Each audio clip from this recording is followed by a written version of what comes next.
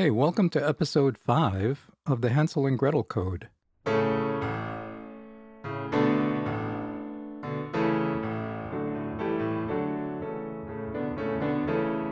So, just as a reminder, the first sentence of our manuscript version of the story is this. Once upon a time, there was a poor woodcutter who lived before a great forest. And yes, it's taken us 4 whole episodes to analyze the metaphors of just this first short sentence. And yet, before we can move on to the second sentence of the fairy tale, there's one last, incredibly illogical item that we need to ponder. And that is poverty as something desirable. Now, of course, it sounds kind of goofy, except it's a concept you and I are already familiar with. Poverty as a paradoxically logical strategy for obtaining success and satisfaction in life, or at least in afterlife. Well, it's one of the staples of many religions, both Eastern and Western. That said, we're going to find that voluntary poverty, as espoused by religious reformers of medieval Europe prior to the Protestant Reformation, is so important to our understanding of the fairy tale. Unless we head to the library and take a closer look at it, we'll be missing out on a crucial bit of historic context. Not to mention quite a few gems. To begin with, the intuitive time machine takes us back to the Europe of the 13th century, and the Latin word mendicare, which means to beg. And what we find in 13th century Europe is that a profusion of Catholic religious orders, known as mendicants, began sprouting up like mushrooms. Naturally, there have always been beggars and thieves whose poverty was anything but voluntary. However, these religious mendicants were groups of like-minded enthusiasts who decided to give up all worldly possessions and live in absolute voluntary poverty. And as far as callings go, this one certainly takes guts, so to speak, because instead of entering the marketplaces of European towns to earn their living through the practice of some craft or trade or art, they chose begging.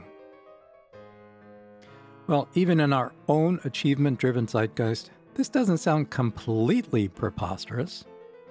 We're all familiar with religious organizations whose methods are more or less similar to those of the medieval mendicants. Hell, we're even familiar with their modern, non-religious counterparts, the nonprofits. What we're not so familiar with is how these groups, and especially their founders, could possibly be related to our woodcutter and his family. Well, the family ties all have to do with that deceptively simple, multifaceted metaphor of poverty.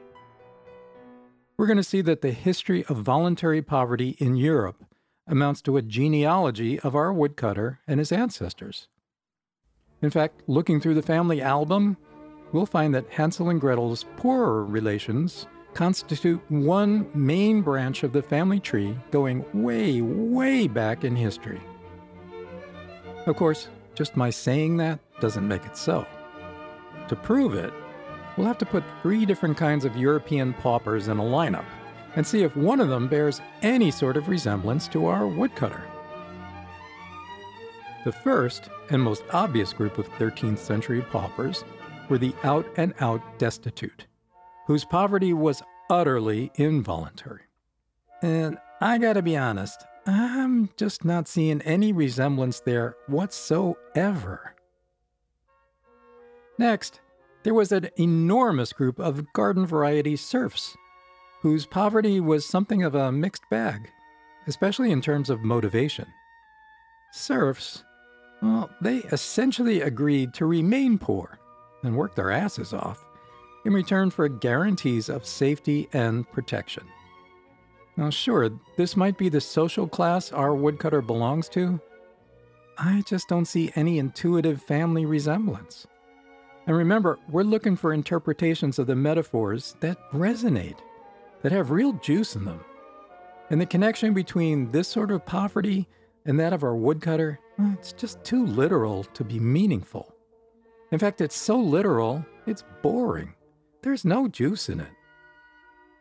Well, finally, there was this very particular religious variety of paupers who had deliberately and somewhat flamboyantly chosen to live barefoot and in absolute voluntary poverty. And this is where intuition starts perking up. It all starts with the basic question of why? Why did these people, both men and women, decide it was their ambition and calling to be poor? Well, in order to answer that question, it's important to remember that there already were plenty of ordinary monks and clerics running around, pretty much all of them in their sandals, and none of whom were required to renounce all worldly goods and live as absolute paupers. Some of them, in fact, were pretty well off. However, seeing as how many clerics were neither the picture of humility or moderation, the mendicants all had a particular agenda.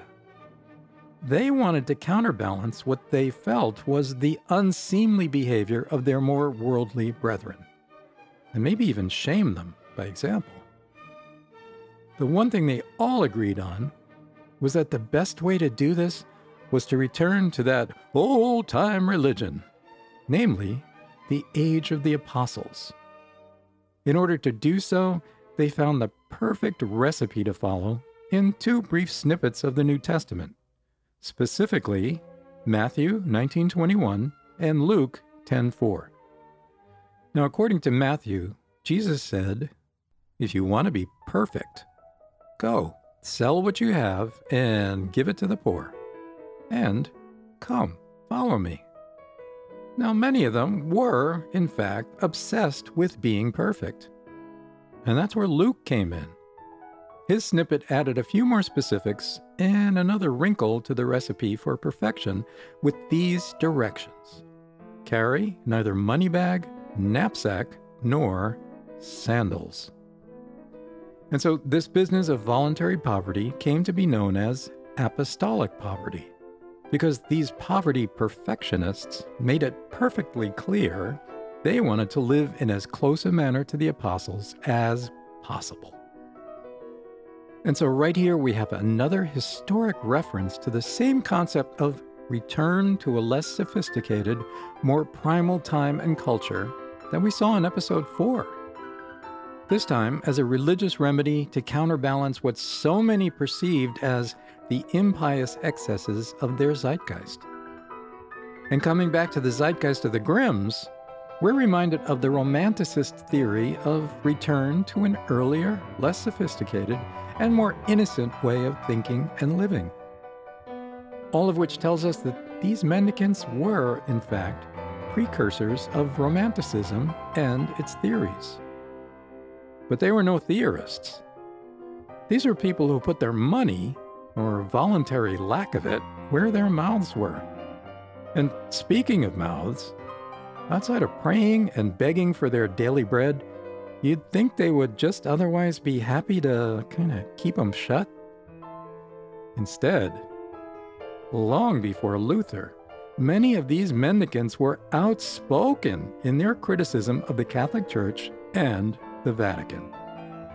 Of course, they were simply saying out loud what most people were already thinking about the heaviest and most obvious church abuses of temporal power, and the more scandalous examples of clerical wheeling and dealing in things like simony, the buying and selling of indulgences. But opening their mouths, that was a huge mistake.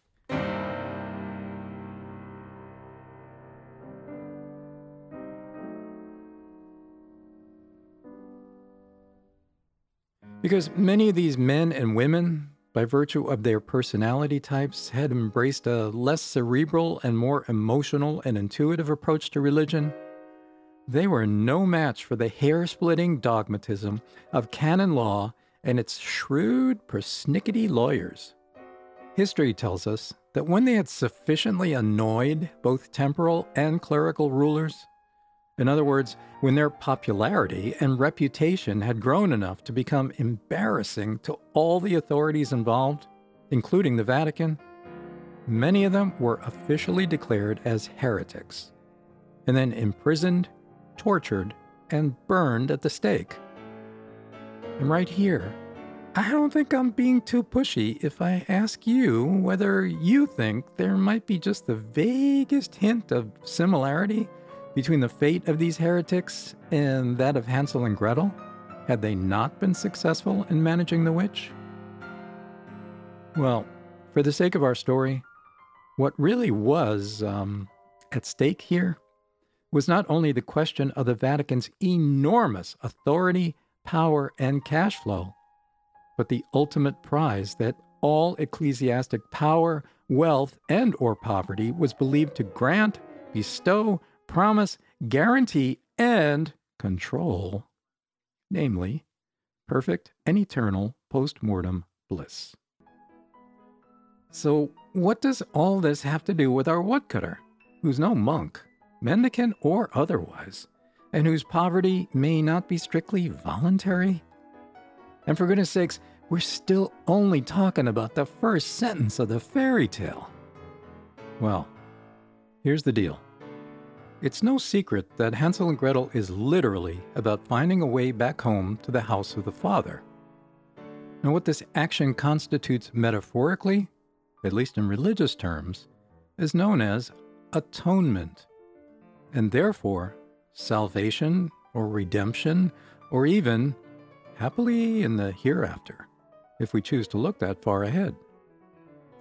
Intuition tells us that our fairy tale return is symbolic of the very same salvation, redemption, atonement that guarantees the perfect and eternal post-mortem bliss, promised by Christianity and controlled by the Vatican.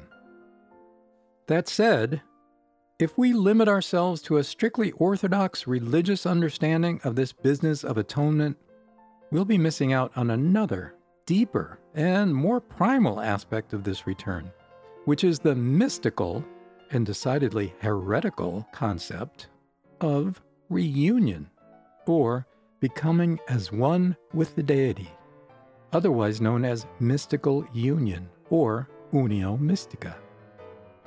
And finally, if we go even less orthodox, that is, return even further back, we actually have the more Gnostic and pre-Socratic concept of henosis, which means reunion with the One.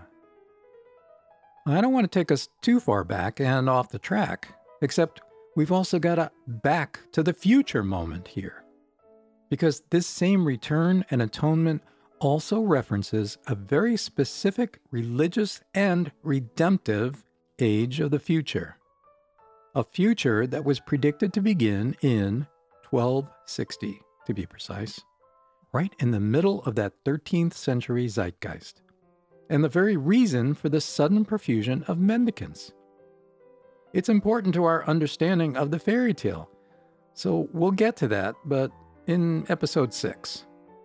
For now, let's hop back on the time machine and find ourselves taken to the Vatican on August 14th, 1279.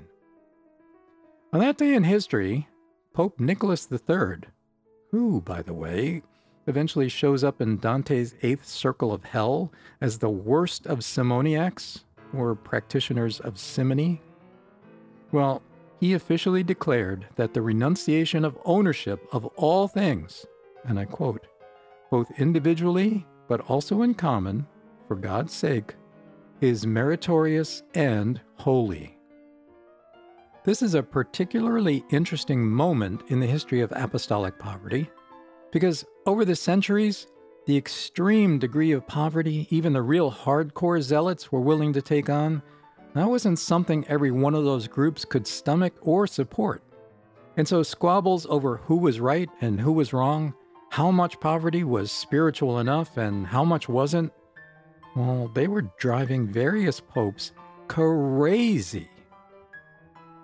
And while it wasn't until the 13th century that imitating the poverty of Christ and the apostles became such a popular sport, the history of doing so goes back at least to the 3rd century. And so, along with the squabbling, there had been numerous interventions like this one on the part of the papacy to clarify the church's official stance on poverty. In other words, to lay down the law concerning which definitions of poverty were spiritually correct and which were heretical. However, not only were they numerous, they were often inconsistent and, surprise, surprise, contradictory. Okay, so trying to untangle the myriad complicated threads of factual information involved in apostolic poverty, well, that's a bit nutty of me. The very profusion of names, dates, ideas, counter-ideas, refutations, condemnations, confrontations between rebellious fanaticism and orthodox fanaticism, it makes it practically impossible to grasp this stuff as a clear and coherent whole. And attempting to do so, well, that's an awful lot like trying to juggle handfuls of sand. Yet in sifting through the myriad individual facts, seriously important connections to our story of Hansel and Gretel keep emerging. And by looking at some of these amazing little gems, we actually get a glimpse into the brilliant mind of our author, who would have known so many, if not all, of these facts. In the next 2 episodes, we're going to highlight the most relevant and entertaining of those facts by paging through our Woodcutters family album and looking at some of the groups and personalities we find there. And I guarantee we're going to see the uncanny family resemblance between them, our woodcutter, and especially his children, Hansel and Gretel, otherwise known in our manuscript version of the story as Little Brother and Little Sister. And, oh yeah, by the way, you realize, of course, that brother and sister are how monks and nuns address each other? Mm-hmm. Well, that's all for now. Thanks for listening. I hope you enjoyed the episode. Just remember, you can find transcripts and links on the website at betweenthelines.xyz. I hope to see you there. Alrighty then. Ciao a tutti.